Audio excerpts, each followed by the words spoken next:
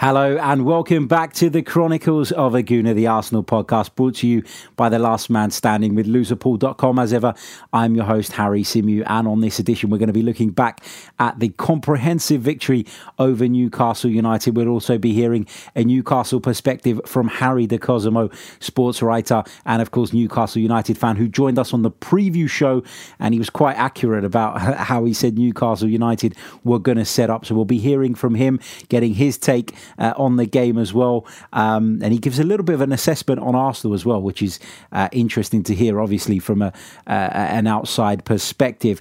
We're going to start off by talking about the lineup that Mikel Arteta picked. And it was a strange lineup in the sense that I don't think many people expected it. There were some decisions that raised eyebrows. But that's fine. That's Mikel Arteta's job as the manager, to pick the team that he feels is best suited for this particular game. He went with Bernd Leno in goal. The back four was Hector Bellerin, Shkodran Mustafi, who I had in my lineup because I feel like he's improved a great deal since Arteta's come in. Yeah, we talk about that mistake at Chelsea and people keep going on about that. But overall, I think that Mikel Arteta has got more out of Shkodran Mustafi. He was partnered by David Luiz. And of course, Bukayo Saka continued at left back despite Sead Kolasinac returning to fitness. In the middle of the park, it was Granit Xhaka in the pivot with Dani Ceballos, which was another surprise decision.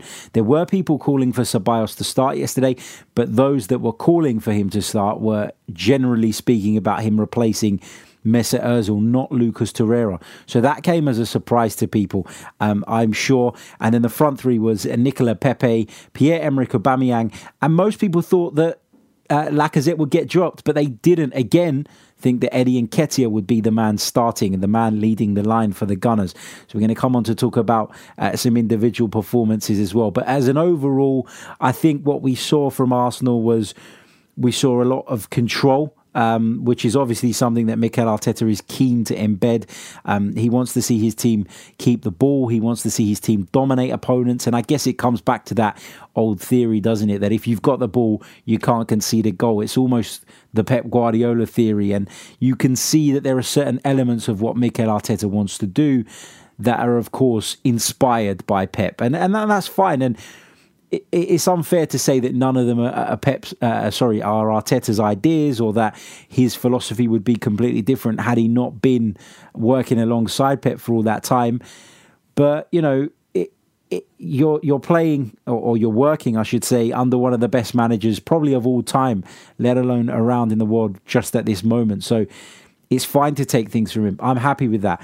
I think that Mikel Arteta has been a little bit more pragmatic than people would have thought when he come in. I think everybody had this thing in their mind of Mikel Arteta's going to come and we're going to open up and we're going to play this expansive, exciting football. Yeah, in an ideal world. But given how weak Arsenal have been defensively, I think that Mikel Arteta has slightly adapted his approach. I'm not saying that we deliberately didn't play well in the first half, but I think there's a bit of a worry in and amongst the group and from Mikel Arteta as well about us burning out too early, because we've seen that happen in lots of the games that he's taken charge of so far. We've seen that the team aren't necessarily at the fitness levels required to play his way for 90 minutes. So are we going to see Arsenal play in spurts? Probably. Again, not saying that the first half performance was, intentional, because it wasn't very good.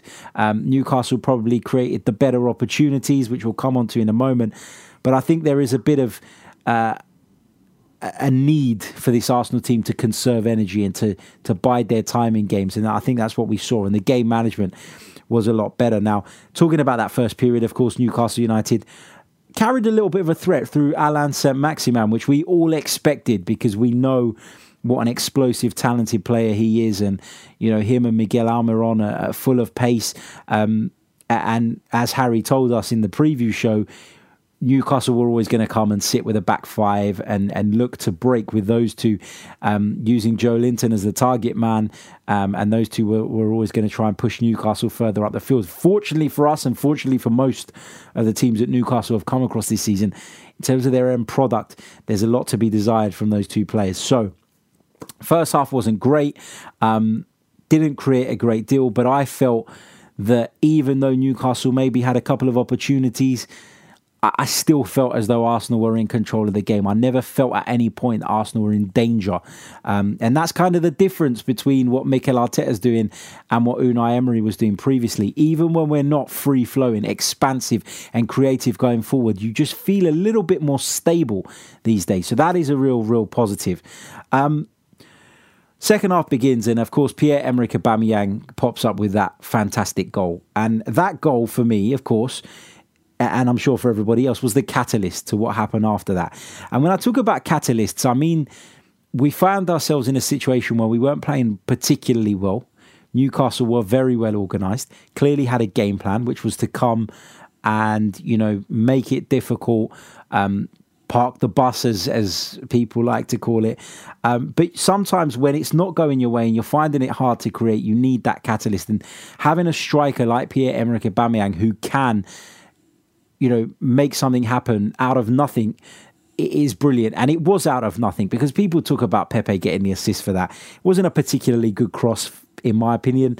But what Aubameyang does brilliantly is he hangs in the air and he generates the power on the header to put it into that far corner and past Martin Dubravka. The cross didn't have a great deal of power on it, so it takes one hell of a header to do what Pierre-Emerick Aubameyang's done there, using those neck muscles, directing it right in the far corner, making it as difficult as possible for Martin Dubravka.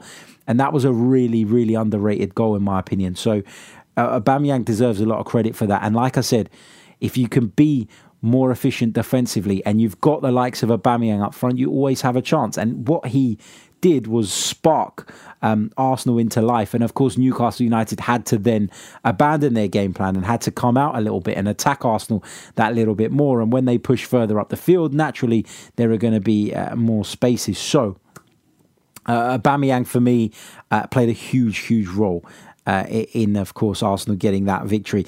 Another player I want to talk about is Dani Ceballos. Now, Dani Ceballos, as I've already touched on, lots of you wanted him to start, but lots of you wanted him to start in that number 10 position. Well, in a game that Arsenal were always going to have plenty of possession, I think Mikel Arteta made the smartest possible call by asking him to play in that deeper role. Now, Lucas Torreira gives you bite, he gives you tenacity, he gives you lots of other things, but what Dani Ceballos gives you is control in possession, technical ability, slightly more technical ability than what Lucas Torreira can offer. And so I felt that it was really helpful having him in that position. Arsenal were more assured in possession, controlled the game really well. He could dictate the tempo from those sort of positions, and that is what Dani Ceballos likes to do.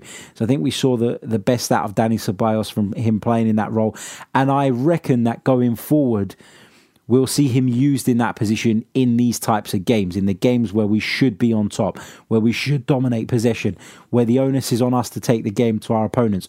Will we see that away to Manchester City, for example?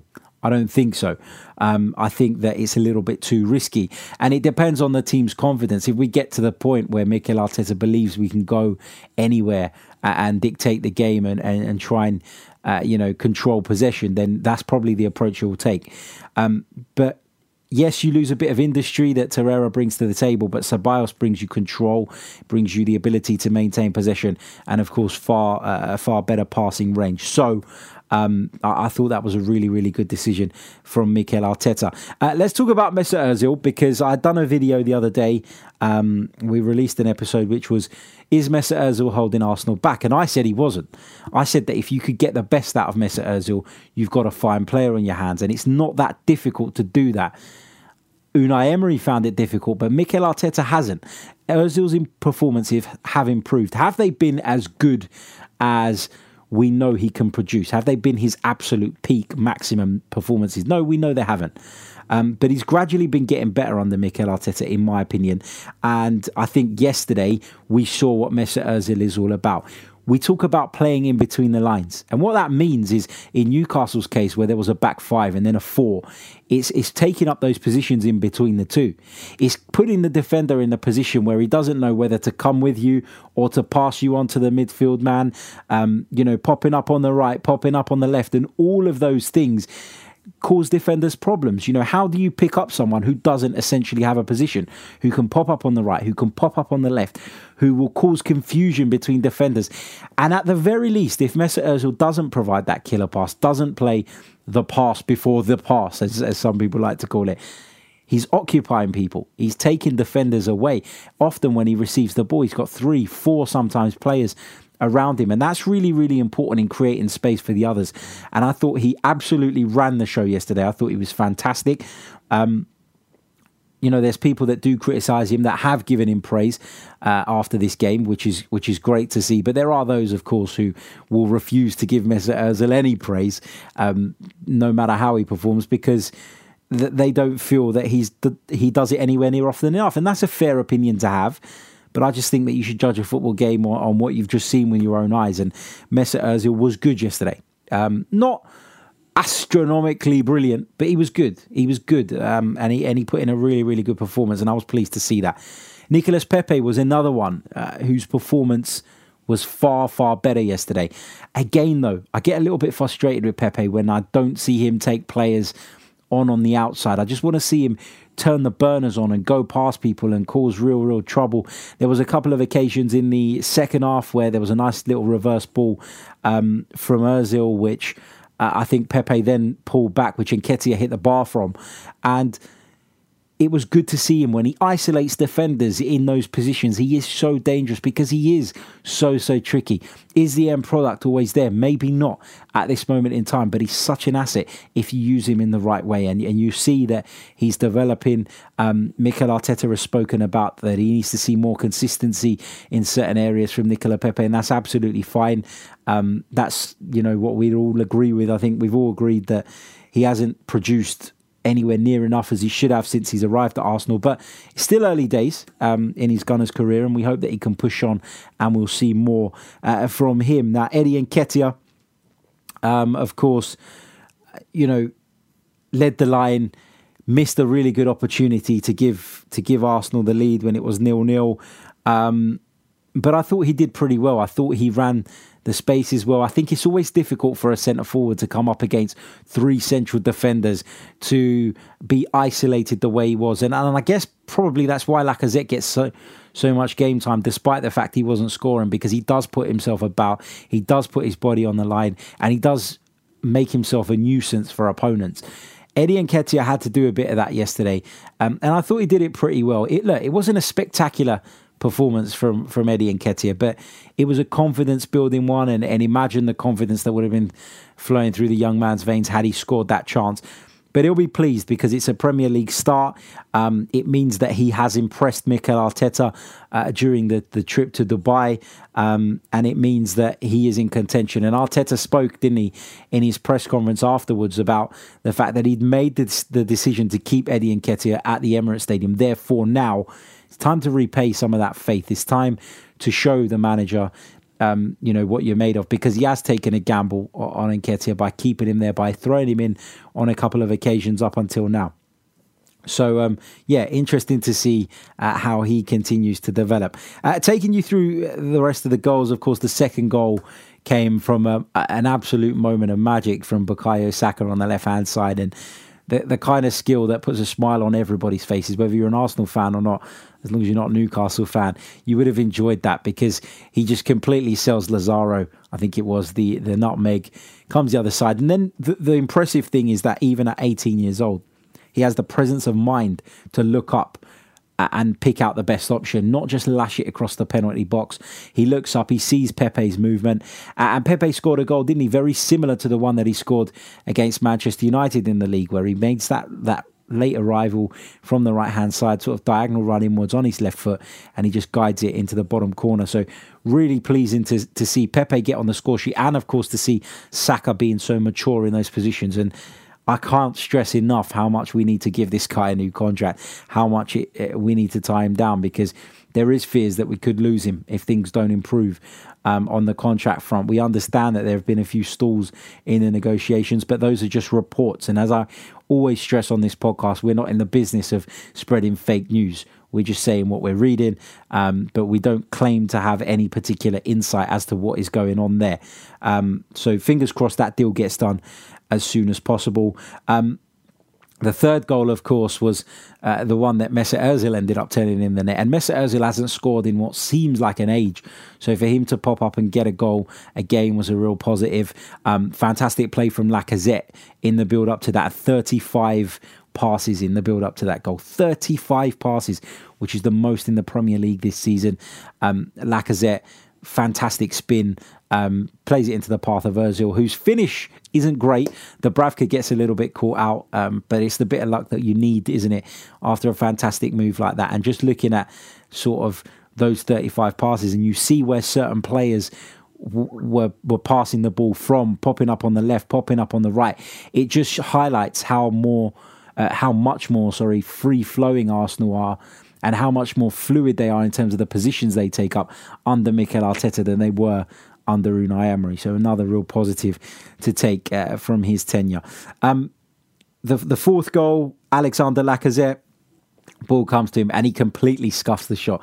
Completely scuffs it. It comes off of his standing leg. It was another assist for Nicolas Pepe. Cannons off Lacazette's leg and flies into that top corner. And you could see from his celebration how much that meant to him. And I was really happy for him. And that was probably the goal that put the biggest smile on my face on the afternoon, because he needed it more than anybody. He really, really did. And it was great to see that.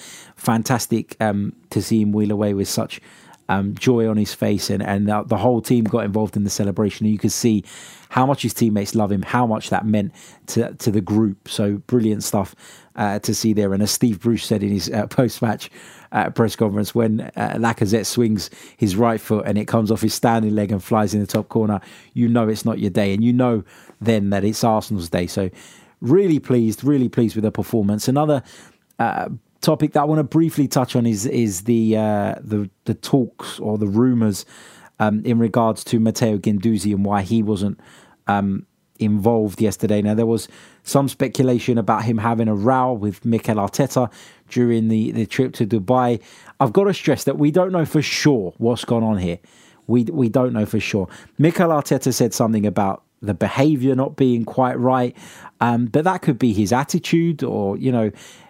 And James Benge, a friend of the show, correspondent over at Football London, he made a really good point when he said that Guendouzi's the type of character that could step over the line unintentionally. And that is a great point. And I think he tweeted that. And I think that's absolutely right. I think that's very accurate. He is the type of person that can cross that line of what's acceptable and what isn't. He's a young player who, in my opinion, I've always said it, and I've taken quite a bit of stick for it, was thrown in the deep end too soon, was over-relied upon for a player of his relatively little experience. And I think that he's been knocked down a peg or two now. Arteta's come in, he clearly knows what he wants in terms of his midfield and what he demands from them. And in terms of the recycling of possession, I don't think that Matteo Guendouzi is particularly good at that. I think that's why he hasn't been selected as frequently under Mikel Arteta. If something's gone on, then I hope that Mikel Arteta does give him another chance eventually, and that the two can work it out, and that Matteo Guendouzi, most importantly, learns from it. But, you know, Arteta has shown that he's not going to take any shit. And I don't want to name drop here. I don't want it to sound like I'm name dropping. But yesterday, thanks to VBet UK, I had the pleasure of sitting in the box and doing some coverage for those guys over there. And I got to spend some time prior to the match talking with Robert Pires for a good 5-6 minutes. And absolute gent, by the way, legend, true hero, brilliant guy all round there. And we were talking, and I asked him what he thought the difference was, because he's on the training ground, he's there, he knows what's going on. I asked him about the difference between Unai Emery's time and now Mikel Arteta's, and he said to me the attitude of everybody is so much better, and those whose attitude is not so good are being found out clearly, because Matteo Guendouzi's been dropped as a result. But Pires did say, word for word, the attitude amongst the players is much, much better. Everybody's enjoying it, and they have a clear understanding of what they're being asked to do. And I think that's the key point. And I always made the point that communication was such a big problem for Unai Emery, and people used to take it as though I was just purely having a go at him. But that was such an important point, and a point that was missing from Arsenal. It was that ability to communicate with his players effectively, and perhaps Unai Emery's vision wasn't that bad. Perhaps his tactics weren't that bad, but it was just that people didn't understand them, and therefore they were unable to implement them. So yeah, I mean, that brings me to the end of my review, I guess. We're going to go over to Harry the Cosimo and get his thoughts as well before we wrap up. But of course, the feel-good factor is back. And I know it's just one victory, but it really felt like that yesterday at the Emirates. Everybody behind the team, great to see players that have been under fire of late come into their own and improve in their individual performances. So that's always great to see. A very convincing win. We go to Greece now on Thursday. Be sure to be subscribed. Follow me on Twitter because I'll be bringing you some live stuff from Greece because I'll be out there. I'm really proud to say that I'm going out there to cover the game. So looking forward to that so much. So yeah, stay tuned for that. Over to Harry the Cosimo now, a Newcastle fan and sports writer. Don't forget to give him a follow on Twitter as well. You'll see it on the screen for those of you watching it on the video. And here's what he had to say. Hi Harry, hi everyone. Just giving my thoughts on the Newcastle perspective from yesterday's game. Fair result completely. I can't really argue that Arsenal pulled away and got what they deserved after a capitulation in the second half from the away side. Decent performance before the break on the counter-attack. Got the ball to St. Maximin, got the ball to Miguel Almiron quite a lot.